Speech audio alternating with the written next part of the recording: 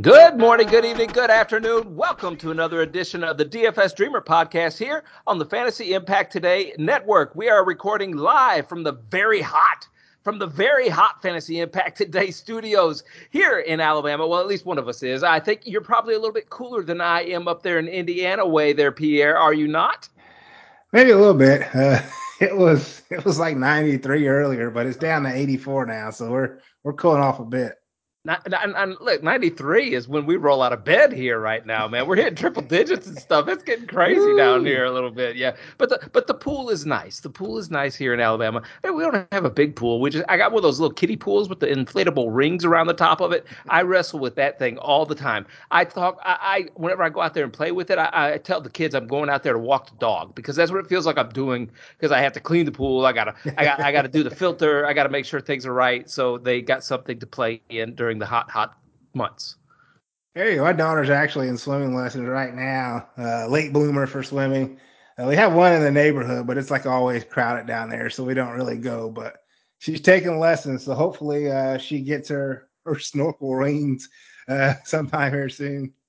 Every kid needs to know how to swim. You just gotta know how to swim just in case accidents happen around the pool, ponds, or whatever. You got to give the kid the swimming lessons just to be able to get through those kind of events in case something tragic happens. Yep, I agree. I agree.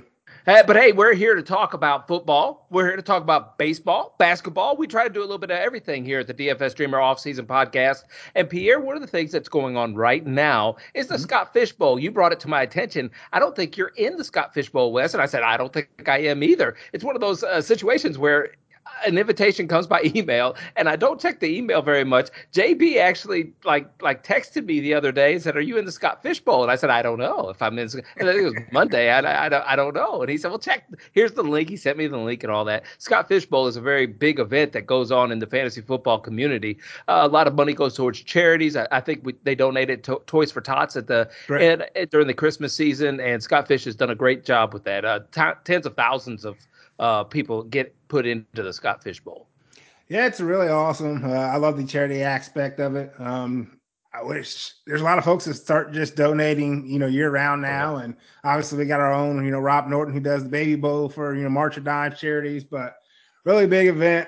You got fans in there. I started as a fan, and that's kind of how we ended up linking up. Really, was because of Scott Fishbowl. I believe it was Hope, FF Hope, that I had in my Barbie division back in the Scott Fish Bowl, and she got me hooked to the Hunger Bowl, which is where I met you at. So that was a kind of full circle with the Scott Fish Bowl there. But you'll have some personalities, some celebs in there as well as a bunch of different fantasy analysts. So really fun, really good time. Fantasy football, which everyone loves, and then of course the charity aspect just kind of puts the cherry on top of what everyone loves to do, anyways. Yeah, and I'm glad you remember that. Miss Hope, I remember Miss Hope being in that Hunger Bowl. Boy, we met Kangas, we met a lot of people in that Uh-huh. thing, and JB Perry. I mean, there was a whole bunch of people that we run around with now in our little circle that we had in that Hunger Bowl. It's a great event as well. And like you said, the Baby Bowl we have coming up here, of course, with Rob Norton. But at the Scott Fish Bowl, there's a lot of mock drafts going on right now.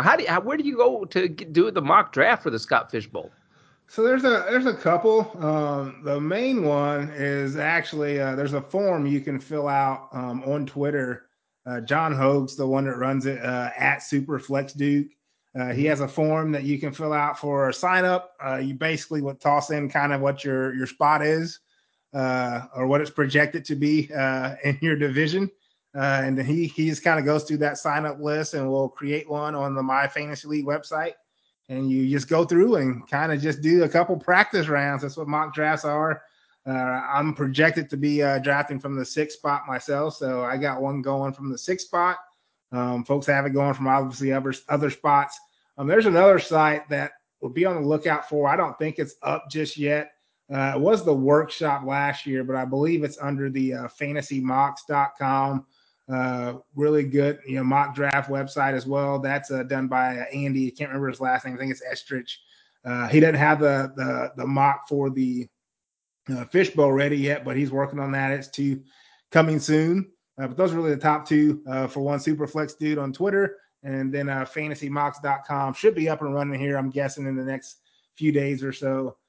for the Scott Fishbowl mock drafts. I definitely suggest to get involved in some of those mock drafts. I know for me personally, and listen, I'm an old dude. Okay, I'm an old guy. And I'm not real computer literate and all those things. Sometimes all those new platforms and for me, Scott Fishbowl was a new platform whenever I went in there to draft and try to make waiver claims and all that to get familiarized with those my fantasy league websites, just to do a mock draft, just so you know which buttons to mash. Right, Yeah. that's important. That's important because when the clock's ticking, and it's a slow draft, so the clock doesn't tick very fast. But still, just to have my phone prepared, just to have my computer prepared, ready to go, and all those things, I had to feel comfortable. I think the first year when we did that Hunger Bowl and stuff like that, it blew me away because there were so many new platforms. I was trying to download everything. I had that old phone. What I have, like a S4 or something, S2. Yeah. My phone did not collaborate very well with all those different kind of sites, and so it was very hard to draft. It was very hard to do anything. And to be honest with you, the competition levels kind of go up a little bit in the Scott Mhm. Fish Bowl and so forth because, like you said, there's a lot of analysts out there, and they do a great job, I think, of putting, I don't want to say amateurs because there's a lot of people that would put the amateur category on, but are very good fantasy players Mhm. compared to the analysts or whatever. They try to mix and match that a little bit to where, you get into one of those leagues or those divisions with some of those bigger names. And that's really cool how they mix and match those things. Yeah, it's usually about split half and half. He tries to balance it out as much as possible, and as you stated, oftentimes the fans, might be better than the analysts. Everyone, plays fantasy football. Everyone watches sports. It could just be a lack of opportunity that Yeah. person is a fan. So you keep that in mind. But it's still fun. It's good to share, tips, best practices on, fish bowls of old. I'm almost a vet, I guess. I'm going on year 3 now. So with some of the newbies, you're able to share, what the super flex means, how the draft might go, how the scoring goes, just some different strategies and stuff, which is really fun. And just to see the excitement of not just the first timers, but those that do have the, the luck and blessings of getting in, year after year as well. So hopefully you get your ticket. I think it's like 76% full, but we'd like for you to get in there so we can pick on you a bit as well. But Yeah, it you is like really that. good event. See, you got the hidden motives there. You just want to pick on me a little bit. What is the is Scott Fishbowl this year? A two quarterback league? Is it all those things? Has there Yep, any new still super caveats flex. there? Uh huh. Still super flex. Which is you can start up to 2 quarterbacks. You got the tight end premium still, where I think it's half point PPR for your standard positions, and then a full point for your tight ends. Kickers are back. I know Miss Linda will enjoy that, but kickers are back in fold, and this year you don't lose points for missed field goal, which you did last year. So that's going to be an interesting twist. The divisions are cities. So a lot of folks are signing up for what's in their area. There are about, I think, 10 to 12 live drafts taking place. Yeah, I saw that. Yeah. And I think those are going to be done through Sleeper. And that's really cool. That's new. Usually it all has been through the MFL site and slow drafts. So we're going to have some live drafts where folks can kind of get together, interact, connect a little bit more in the community, which is really cool. So again, looking forward to it. And it should be exciting. I think it's coming up. It's usually around the 4th of July weekend, but with the 4th falling on a Monday, I believe it's the week following where it's going to kick off July 11th. Well, and then that's when after all that kind of settles down, the dust settles down. Probably 2 weeks there to get a lot of all those drafts done and fulfilled. I think sometimes you get Yeah. in a slow room or a fast room in the Scott Fish Bowl, but after that 2 week period, I think that's when Rob Norton is going to start ramping up the Baby Bowl. And if you don't know anything about the Baby Bowl, make sure you go check out Rob Norton's Twitter handle just to learn a little bit more about it. Also, I think it's still up on the Fantasy Impact Today Twitter handle at FI Today with a little underscore, or Rob Norton's Twitter at Norton0723. You can check that out to find out ways to sign up for the Baby Bowl. We're planning on trying to get a new record this year. I want to cause headaches, Pierre, for Rob. I it's just my little hidden thing there. We once it gets so big, you got to start adding new things, and he loves to do that because he loves giving back to those charities, and that's wonderful for him to do that. Pierre, you said you're drafted from the 6th hole here in a super flex league. Mm-hmm. You got to lock up a quarterback whenever you're doing that, right? I mean, when you're in a super flex, you got to lock up a quarterback. You do have to lock up a quarterback, but I don't know. So I actually had the sixth spot last year, and with the tight end premium, I took Kelsey in the first round at Okay. 6, and it worked out because I ended up getting Burrow in like the fourth round last year, and he obviously got really hot late. I made it to the conference finals. Had quite a few injuries that I think limited me from getting to the finals. I still almost got there, but I had injuries like James Robinson, Leonard Fournette. Mike Evans got banged up. Carson Wentz just decided to stink the last couple of weeks of the season. But I didn't go quarterback in the first round or the second round. I started Kelsey and, believe it or not, Saquon Barkley, who didn't really do much last year. But I did go quarterback at 3 and 4 with Burrow and Wentz. This year, I mean, they're flying off. If you look at the mock so far, it's like 5 to 6 quarterbacks right off the bat. Your usual suspects: Herbert, Allen, Mahomes. You got Kyler Murray in there. Burrow's right there too. So quarterbacks are going to fly out the board. I think you want to get 2 of them within the first 4 rounds would be my recommendation. Not necessarily having to do it in the first round, but it won't hurt if you can get one of those studs. No, and I'm looking at over at Fantasy Pros right now. I'm looking at a mock draft, or at least their rankings over here that they have. And Josh Allen is 1, and Jonathan Taylor, Christian McCaffrey is 3 right there for Christian McCaffrey. That's what totally got me last season, I think, in the Scott Fish Bowl was the injuries to my quarterbacks. I kind of waited a little bit for a quarterback. I'm not sure if I got one big time or not, but I kind of waited, and I went with that philosophy of, if we're ranking all of Ben Roethlisberger's wide receivers so high, why isn't Ben Roethlisberger going to have a good year? And he did not have a good year. I don't think he was my first quarterback, but I put some eggs in all those later round quarterback baskets to try and get the talent up front. And it didn't work out for me at all, because all those quarterbacks that I had, Ryan Fitzpatrick, I got him, he bummed out, all this. So I didn't have it was hard to pick up people off the waiver wire at that point. All the quarterbacks are just about gone. David, I'm riding with Davis Mills. I'm looking for Joe Flacco's, the world. I'm like, all right, let's go. It didn't happen. I mean, you do. You gotta oftentimes go to where you like to go, which is that bottom of the barrel for quarterbacks. I know when Wentz sprained both ankles, Daniel Jones got a concussion at a similar time, so I had to pick up like Trevor Siemian for a week or two to pair with Burrow. So it's tough, and that's why quarterbacks are important. Again, you can start up to 2 of them, so they become more popular that way as well. You got to think that it's safe to get a quarterback. You hope they don't get injured, but it's safe to try to get at least one of those top tier guys, and then maybe you can punt that second one. But you want at least one. You don't have to start 2. You can just start 1. So you want at least one that's solid that you can depend on, and just kind of locking your lineup week over week.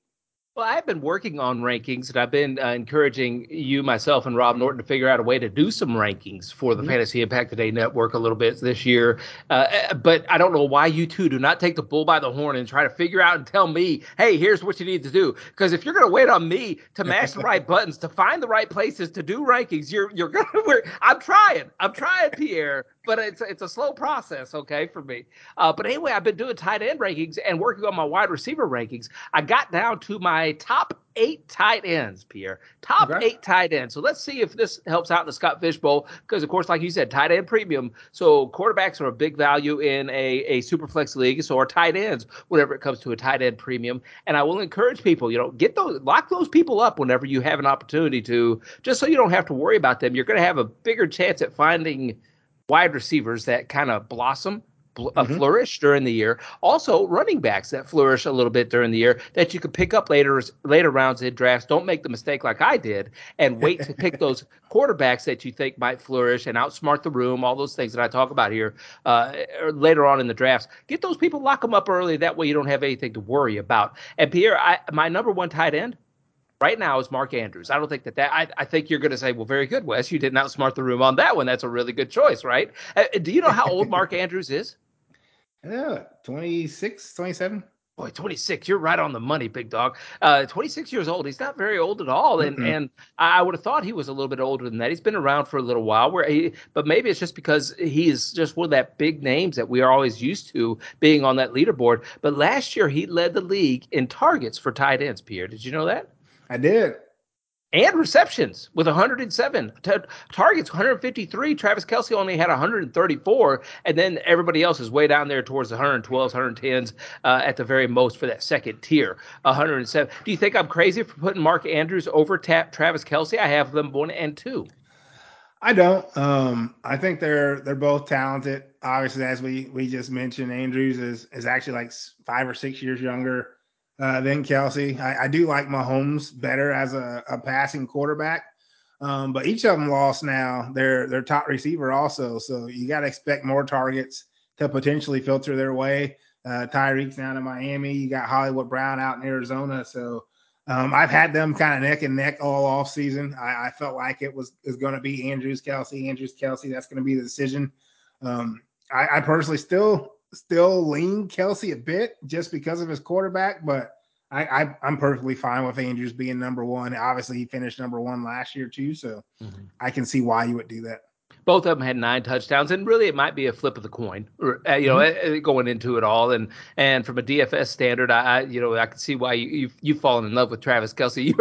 You're always putting Kelce there. And I remember the first year we were doing the Dreamer podcast, so 10,000 every week for Travis Kelce was nothing for you. You said we got to go with it. We got to go with it. You did. It worked out. It didn't too much last year. It kind of came back to earth a bit, but that year before, I mean, he was getting up 7-8K, but you look at that tight end position, he was like receiver production. He was getting you Tyreek type numbers at the tight end. So you were giving yourself a leg up on the competition just by playing him every week and not trying to punt for someone that's going to get you 5-6 points.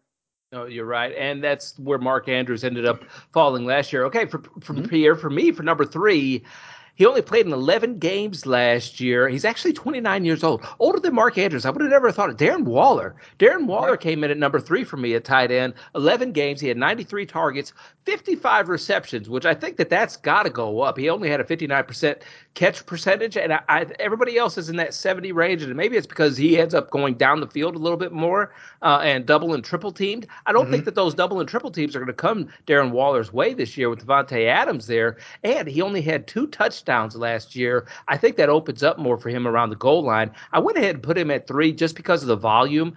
And I know Davante Adams could cut into a little bit of that, but I think he's going to make up for that in receptions. I think he can too. And right now he's kind of the under the radar tight end, believe it or not, which is interesting because last year he was up there in the talks with Kelce like Andrews is now with being that second best guy. And we kind of saw that play out in a lot of drafts, and it just didn't come to fruition. You had some injuries that he had, and just not the production. You saw Renfrow get a lot of that, slot type of production. So it'll be interesting to see how that develops. Like you said, with Davante Adams there now, him being the old college teammate of Carr, and obviously one of the top receivers in the game. Renfro's still there as well, but as you mentioned, that should prevent some of the double teams from happening for Waller, and he might be able to get back in single coverage and really take off. Hopefully he can stay healthy. He's clearly talented. Yeah. We've seen that. So I don't mind him at number 3 at all. Yeah, and I think he'll have more quality looks instead of quantity looks. That's where I'm going there. Number four. This is okay. This one you're going to get me on, okay? Because yeah. But I think I can justify it a little bit. And these are initial rankings. I'm still going to work on it a little bit more. I think this guy is going to have more opportunities this year. He had 104 targets last season, 78 receptions with those targets. He had 8 touchdowns last year, Pierre. 8 touchdowns, 800 yards, and there's no more Amari Cooper in Dallas. There's none of the other guys still hurt. What's his name? Who is it? Jarwin.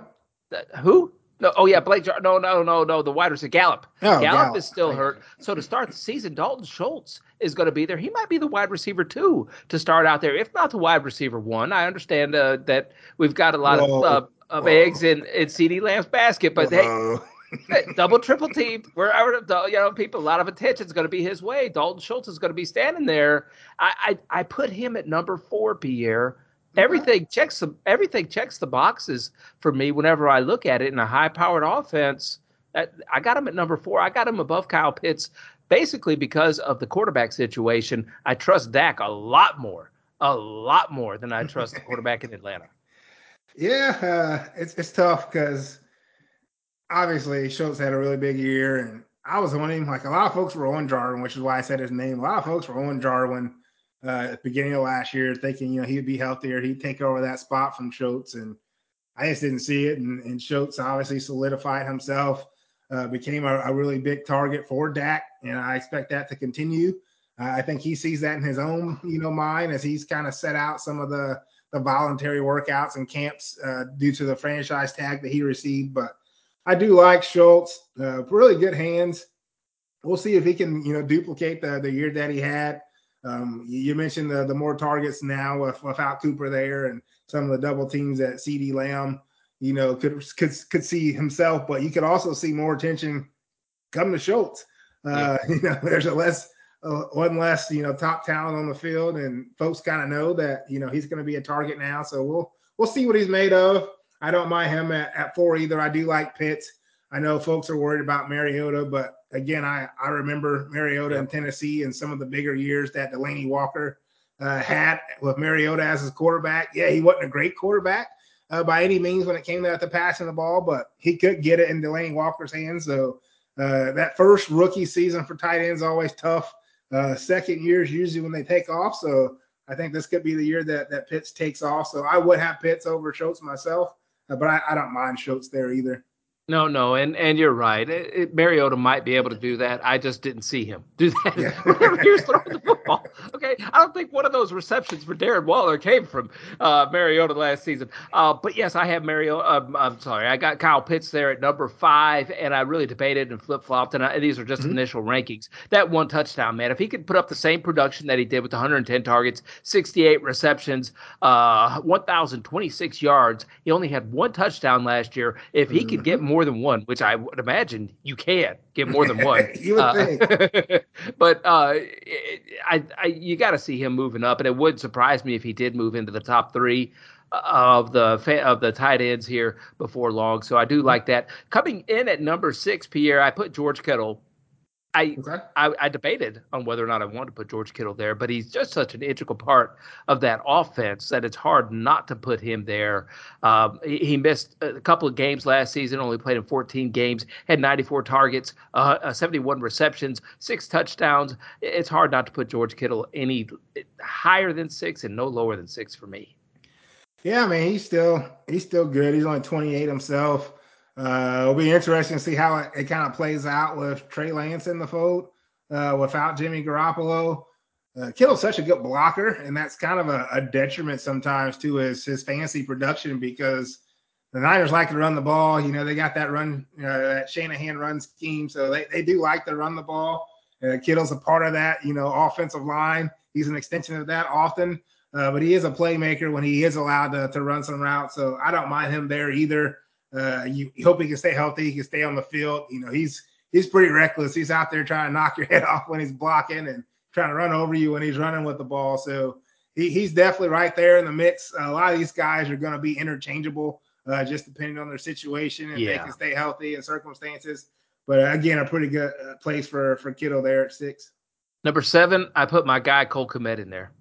I did. I moved, and then that's okay. So 7. That's where I quit. Okay, that's where I quit. I put 8 Gesicki, and I said, okay, Wes, you went over on the Cole Kmet. We're going to give the wide receiver, we're going to tight ends a little bit of a break whenever you're making these rankings right now. Let's just stop thinking right now. You're thinking way too hard. You're wishful thinking for putting Cole Kmet at number 7. But 93 targets last year. 60 receptions. Jimmy Graham is no longer there. He had 0 touchdowns, Pierre. I looked at it a couple of different times, and I went, there's no Allen Robinson. There's nobody else to throw the football to. And Justin Fields has got a pretty nice arm on him, and that's see how I went, see how I started going. I'm crazy for putting Cole Kmet there at number 7, though, right? I mean, I put him there as after Rob Gronkowski retired, of course, over T.J. Hockenson, over Freiermuth, over Goddard, Evan Ingram. I moved him up to 7 for me. Hey, there's a lot of people on board with you. You got to expect him to see more balls, more targets his way. As you mentioned, no Allen Robinson, who really didn't do much last year, anyways. Hopefully, Graham's not there to steal the red zone and end zone looks. Should be a better offense without Matt Nagy. Obviously, Eberflus is a defensive coach coming from being the coach defensive coordinator, but you got to hope they got a plan in place to let Fields kind of use his athleticism and air the ball out. The guy I would have there, you mentioned him, TJ Hawkinson. Yeah. I feel like he's going to be overlooked a bit. Didn't play, too many games last year. I think he only played 12 or so. Mm-hmm. But another year with Goff should be a more of a connection. He did have some solid games before he kind of played through injury last year. You had some weapons kind of emerge. Amon-Ra St. Brown. They went out and got Jameson Williams there in the draft. So he's going to have some openings. He's not going to get that double coverage that maybe he was getting now that they have some weapons there. Obviously, Swift can catch the ball out of the backfield as well. So I think a lot of people are forgetting about Hawkinson, who was in that 5 to 7 range last year when it came to the rankings, and I feel like he should be there again, given that he's healthy and another season there with Jared Goff. One of the people that I was thinking about, and it was Gesicki, and that's where I quit. I penciled him in at 8, and I said, I got to think about this a little bit harder. Because with Tyreek Hill going there, one of the good things that Tyreek is does pretty well is goes out of the slot, right? And Jalen Waddle out of the slot. And that's one of the things I've always said about Tua is that he loves to throw the ball to those little slants, those little slot receivers, all those things that he did at Alabama. I've seen him replicate a little bit in the NFL. And I think Gesicki was a big component of that offense with coming out of the slot. And I think our guy, Andrew Cooper, he was the guy who brought it to our attention. I said, Coop, who is he going to throw it to? And he said he's going to throw it to Gesicki. And he was absolutely right, because Gesicki ran a lot of routes out of the slot. I wonder how many of those routes now are going to be taken away from Gesicki. Had 112 targets, 73 receptions, only 2 touchdowns for him last season. I penciled him in at 8, but I'm really worried about his fantasy value this year.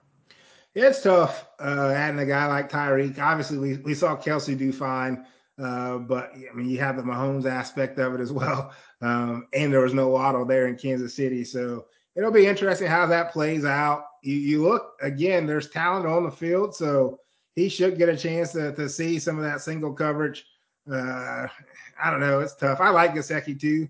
I don't know if I have him that high because of the weapons, but I don't really like Goddard too much just because A.J. Brown's now there in Philly, and I don't think Hurts is a great passer personally. So I don't know about him. Dawson Knox is interesting, still there in Buffalo. I think he finished like tight end number 6 last season.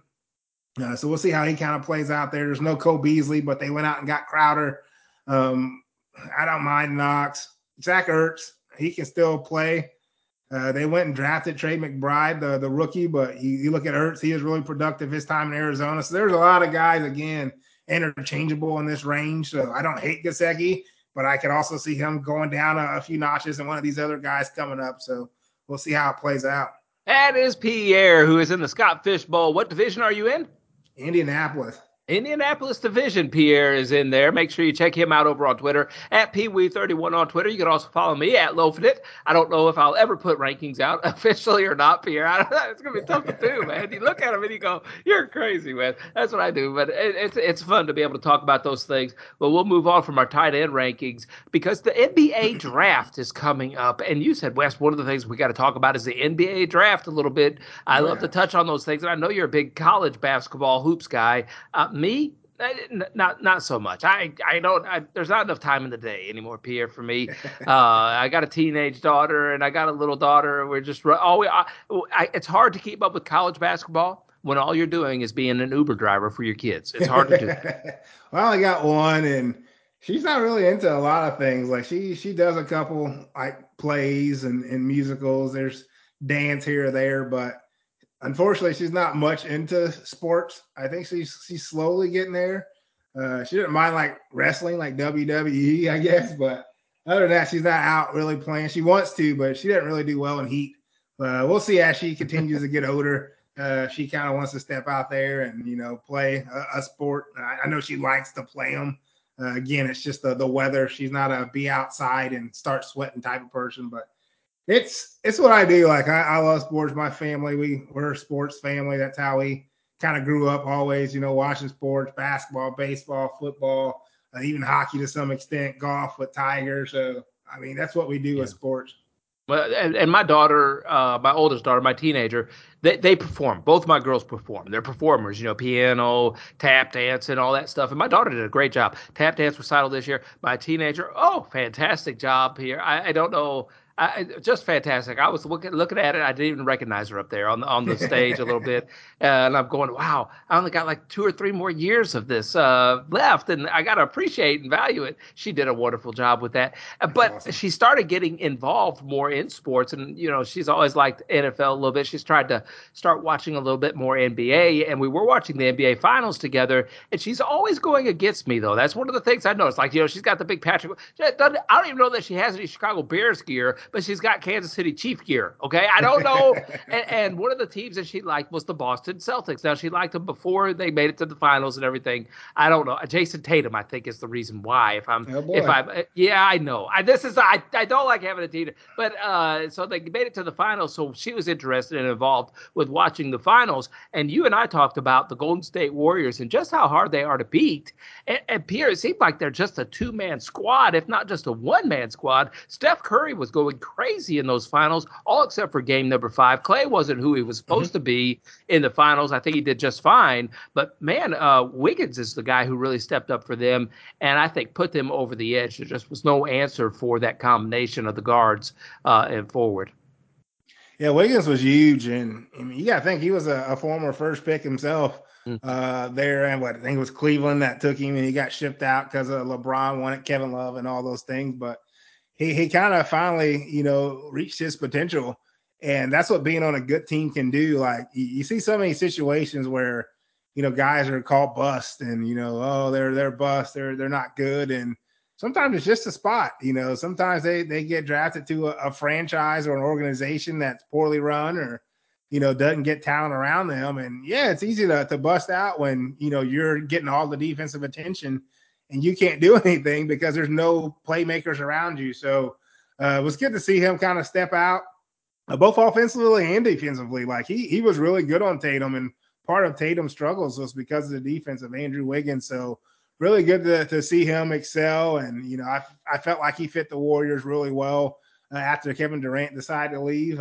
He brought some offense, but he brought that defense on the wing that, they really lacked and needed. And that really showed up in a few series. Draymond, he gets a lot of flack for, running his mouth and his lack of offense, but he's a good defender, good rebounder, good passer. I think he cries a little too much for me, so I'm not a big fan just because he whines every play. But they had a team, and that's what you want. You want a team. Yeah, you can have a star, but if folks can just fill their roles and kind of fit in where they need to be throughout that organization and play the role they were brought in to play, that kind of turns out at the end of the day. And as I said early on, like I saw them that first round.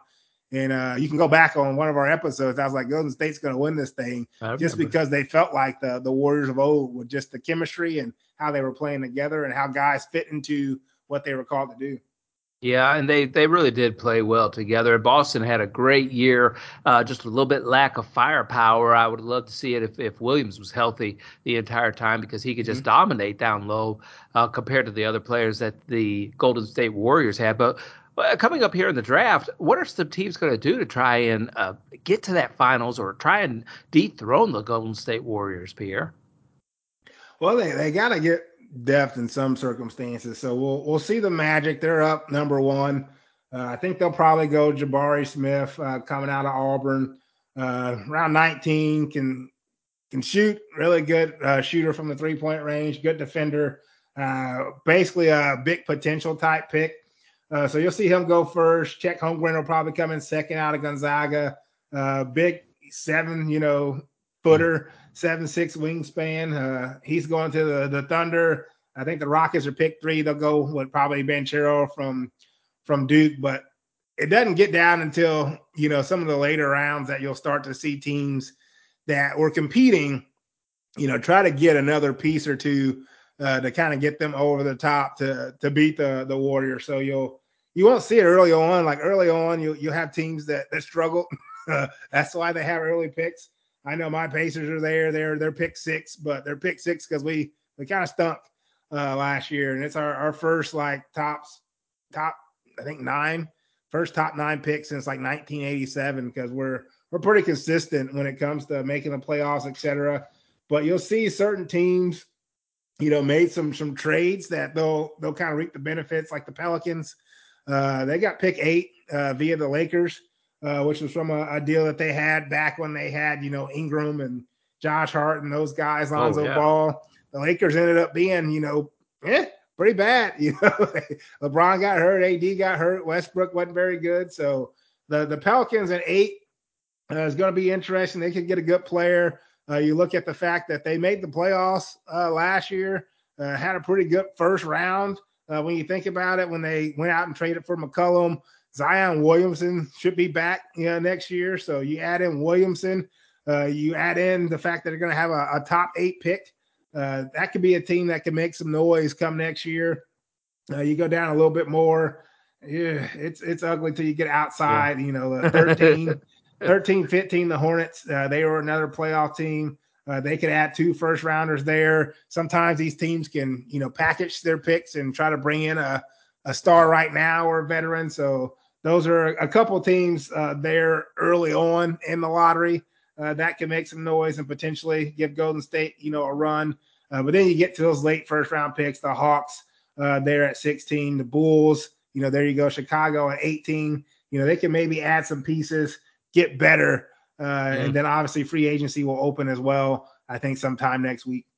Yeah, and there have been some players like Kyrie Irving coming out, and I think he's declining his option for going and returning back to the Brooklyn. The girls just came home. The Brooklyn Nets, and so he's and I think John Wall has declined that option as well. So there's going to be some big time guards that I'm sure will be heading to the Los Angeles Laker area, if I'm not mistaken. They can try. I mean, salary cap's an actual thing. I know it's not in the NFL because they just stretch things out and give signing bonuses, but in the NBA, the salary cap is actually real, and so it's a little tougher to kind of pay everybody. You can usually pay 2 to 3 guys, but after that, you got to hope that folks take a really cheap deal, and that's not as willing to do that these days as they may have been back when LeBron was guaranteed to be in the finals.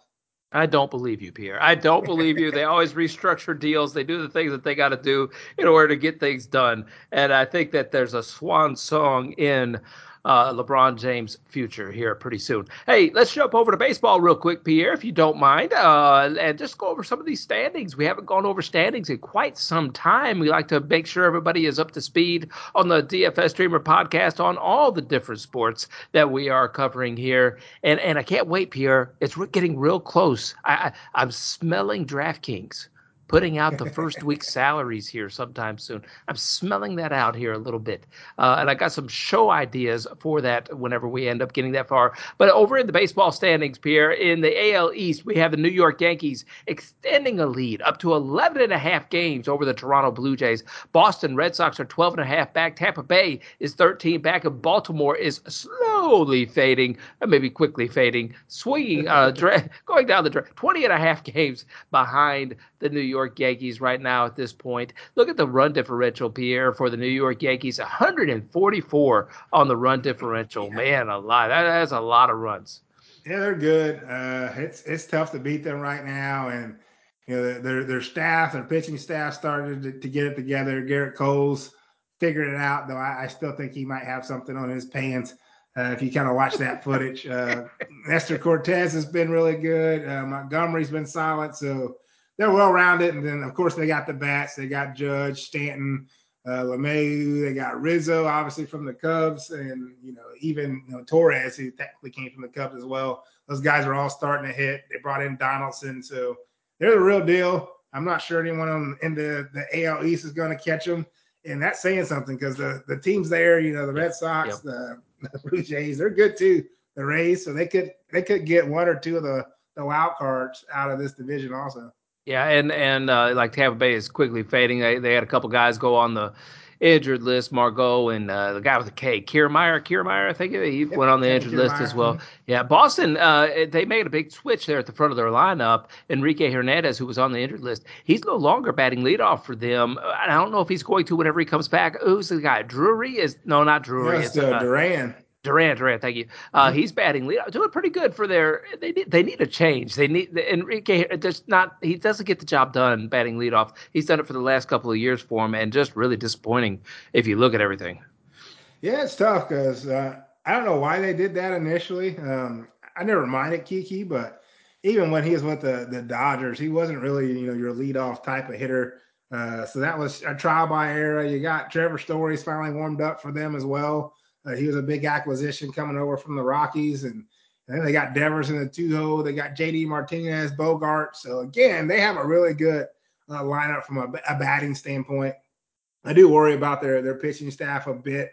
I don't know. Michael Walker's kind of found the fountain of youth this year. He's pitching really well, but other than that, it's going to be tough for them to, I feel, compete unless their bats can get hot, stay hot.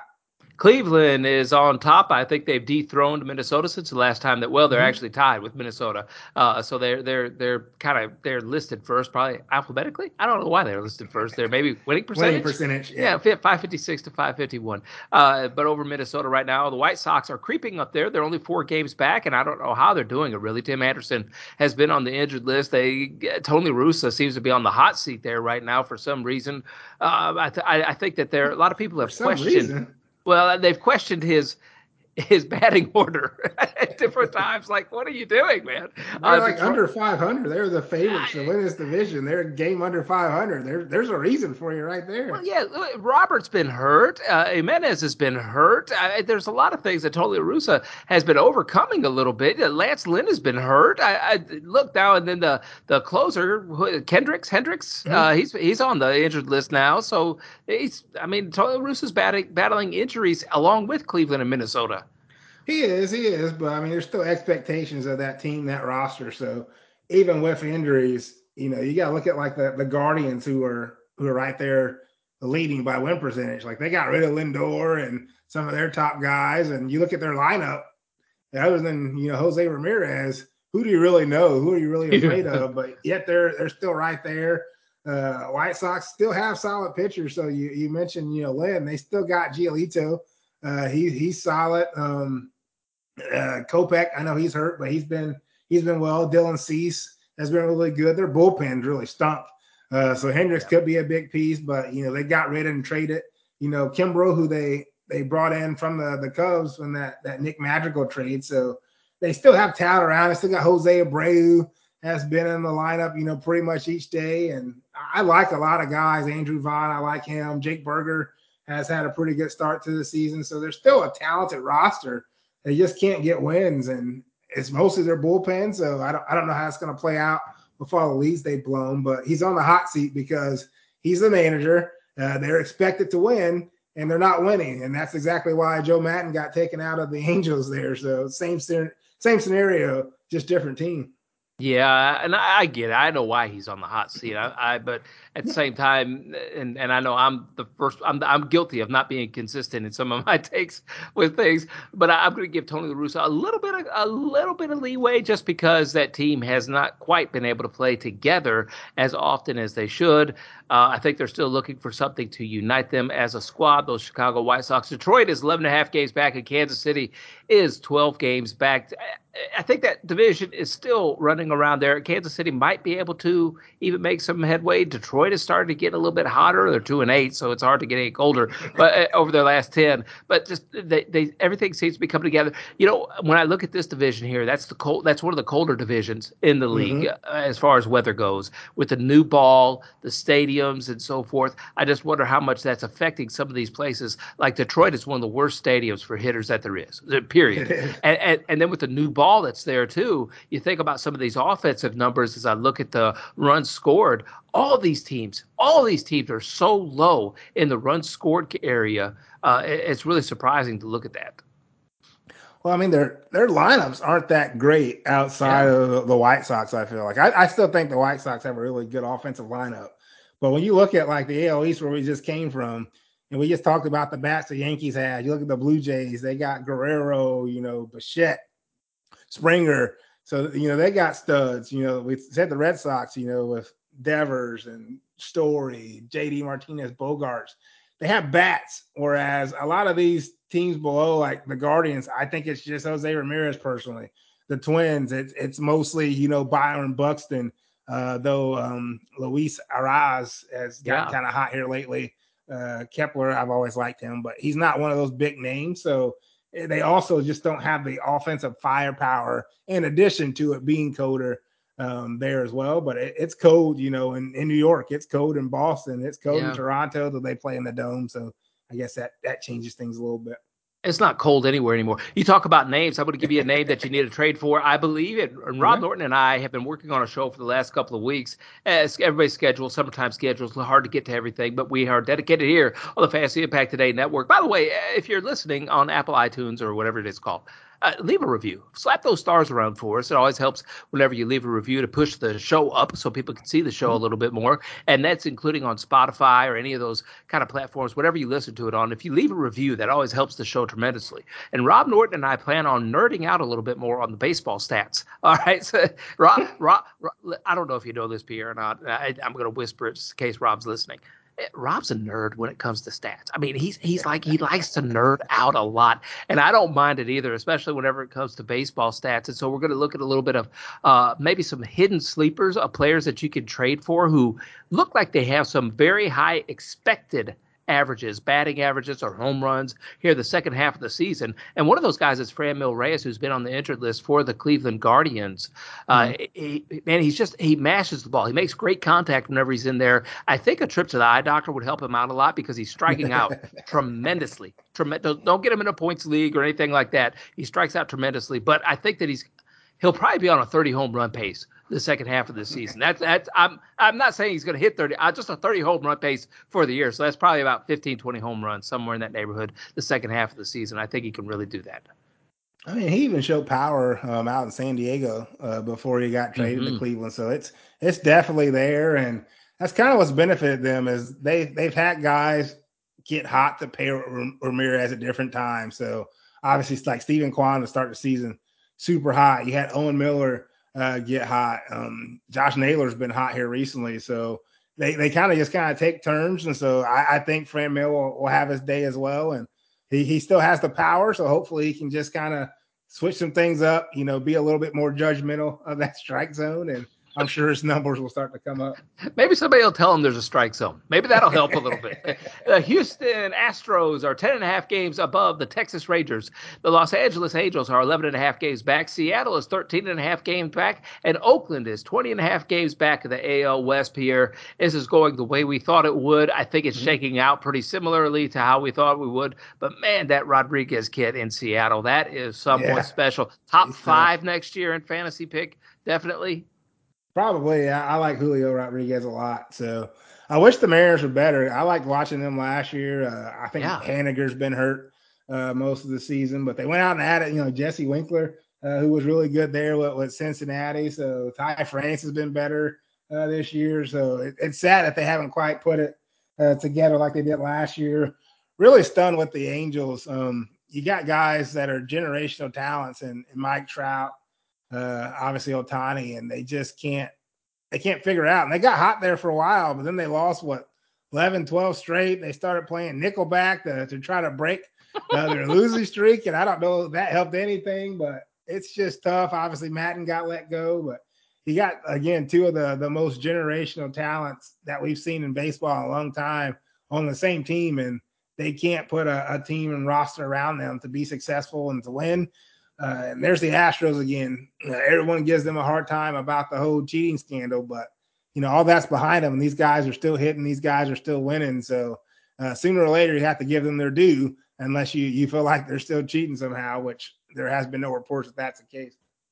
Nobody's accusing them of putting stuff on their pants, Pierre. Nobody's doing that. In the NL East, the New York Mets are 5 games above the Atlanta Not Falcons, not Hawks, the Braves. Braves. Wow, I went through all the names except for the one. That's the dangerous part of doing the DFS Streamer Yeah. off-season podcast here, is we Kidding. cover too many sports, and I don't have too many brains. All right, Philadelphia Phillies are 8 games back. Miami is 12.5 games back, and Washington is 20 games back. I wonder when some of these teams are going to start making moves. Like, I look at Washington down here. I look at Oakland down there. I look at Baltimore down there. When are some of these players or some of these teams going to start making a little bit of moves to shake some things up? And whenever I look at a Baltimore club, for example, they got some good hitters on that team. Mountcastle's a good hitter. I love saying Santandador. I know that's not his name, but that's the way I always say it. Santandador. Santander. Yeah. Yeah, and I Chris. like the Orioles a lot, actually. Like, I like Mullins and Mancini, and I think I got Mountcastle in my lineup tonight that just locked. So usually you tend to get close to the All-Star break at least, and things will start to unfold by the trade deadline when you clearly have your buyers and sellers once that's actually played out. So it'll take place. Guys will get rid of folks and try to build up that farm system and kind of go from there. Unfortunately, I expect our Cubs to probably be in there and trade Willson Contreras, and it's just tough because we went from actually winning and having a competitive roster to really just thinking up the joint. Like, we're awful. And I actually have a little friendly wager with my uncle, who's a Reds fan, who would actually finish last in the NL Central. And I thought it was cake to start the season because the Reds were awful. But now we're only like half a game and a half up on the Reds. And I'm like, oh boy, I'm gonna have to buy some Reds gear and wear Reds gear, which I wasn't looking forward to. But it's getting more like a reality these days. One of my favorite players is on the Reds, Joey Votto. I just love how he interacts with the fans. It's fun to watch that. And speaking of the NL Central, Milwaukee is on top of that, tied with St. Louis, I guess, winning percentage-wise. Those two teams are tied 9.5 games above the Pittsburgh Pirates, who have demolishing the Cubs the last couple of days. The Cubs are 13 games back. This is baseball. How do the Cubs and the Atlanta Braves winning streak of 11 or 12 games, whatever it was, maybe 1-0. They beat the Braves 1-0, and then they go out and get slaughtered by the Pittsburgh Pirates. Just crazy stuff. The Chicago Cubs are 13 games back, and like you said, the Reds are 14.5 games back. I don't know how that happens. I guess the friendly confines of Wrigley Field was part of it, and I think they took like 2 from the Braves, actually, maybe. But it's been a rough season. Brewers and Cardinals, they're actually playing each other. They're in a series right now. I think it's Eric Lauer and Adam Wainwright going tonight. So one of these teams will take the lead again after one night. That's basically who this division is going to come down to. Brewers, Cardinals. I still lean Brewers. I like their pitching staff better, but the Cardinals keep staying atop divisions. I don't get it. I don't like the Cardinals, but they win every year, it feels like, or at least stay competitive.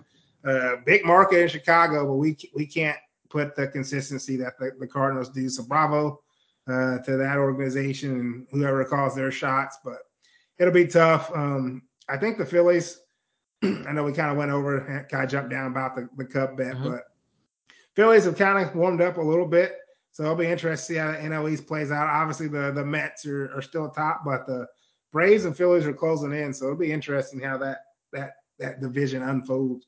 Yeah, well, the Mets are getting some of those pitchers back, and Philadelphia's pitchers are actually starting to pitch a little bit better with Nola and Wheeler pitching there, and Gibson has not been shabby at all himself. No, not at all. And St. Louis is always right there, just perennial all-stars. It seems like, as far as the top of the division goes, because they've had Tony La Russa as their coach, and he set them up for long-term gains. He's been their coach in like years. It's just yesterday. I think Matheny was the last one that was fired there, so he hasn't even been the most recent terminated coach there. It's just like yesterday to me, Pierre. Just like yesterday. Well, they keep getting guys like you hadn't heard of, and they just go off. Like Edman, didn't know who Edman was. All of a sudden, he's top. Now this year, they brought up like Gorman and Donovan, and all these guys are like hitting all of a sudden. Then they add in a couple bangers with like Goldschmidt and Arenado, and boom, they just stay. They stay atop. They don't fall off. It's maddening. Boy, you got emotional there. I can tell which one of your most hated teams are. Is the St. Louis Cardinals. I don't know how we can't do that. We're a big market in Chicago. It makes no sense. NL West, Anyway, the Dodgers and the San Diego Padres are tied on top of that division. The San Francisco Giants are just 3.5 games back. Arizona's 11 games back, and Colorado is 12 games back. Pierre, Dodgers. I'm glad to see they're not on top. That's the thing that makes me happy. I'm glad to see they're not on top. yeah, they are technically by percentage, but Hey, yeah, the Padres are right there. And again, that's impressive because you looked at the fact that Tatis hasn't played, this season, and when they get him back, that's going to be more firepower for them. Darvish has pitched really well for them. Snell's been there; he's been good, so they've been solid. I think this is a pretty good division. We mentioned it. Yeah, the Diamondbacks and Rockies still fell off, but the Giants, they're still only 3.5 back, and I like their lineup. I like their bats. There's Strzemski, and you got Crawford, Belt. Good lineup there, and went out and got Carlos Rondon from the White Sox, and he's pitched really well. They got Logan Webb, so this is a really good division, and it's going to be interesting again once the postseason comes. And these teams kind of got to, play each other. Mets, Dodgers, Brewers, Cardinals, Padres, Giants, Braves, Phillies. Those are good matchups. I can get excited for those type of games. I can too, Pierre. All right, that's we're gonna go over wide receiver rankings next time, Pierre. So be ready for that. I have got a surprise. I think a surprise top 5 wide receiver. It's not really that big of a surprise, but I almost want to lock him in to my top 5 wide receivers that I don't think everybody's gonna have there, but I think it's clear as day. So we'll be Braxton looking forward to Berrios. that one. We'll be looking forward to that one on the DFS Streamer podcast here next time. Good job, buddy, as always. Thank you so much for taking the time to be on here today in the hot weather. Yes. Thanks for having me. Fun as always. Looking forward to obviously the NFL season starting. We're getting closer. The preseason usually kicks off right around August. I'm guessing that's when the salaries will be released. So it'll be fun. We're inching closer as we go through this summer heat.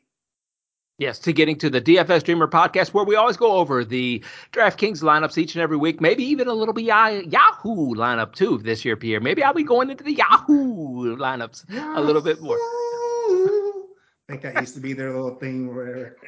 We gotta go. This is getting wild. All right, so make sure you follow Pierre over on Twitter at PeeWee31 for any Scott Fish Bowl updates or anything that you got, any kind of questions that you have for him heading into that draft. You can also follow me over on Twitter at Lofinit. Don't forget to follow the show at FI Today with a little underscore. But more importantly than all those other actions, Fit Fam, we always want to encourage you and make you find a way to make a positive impact in somebody's life today.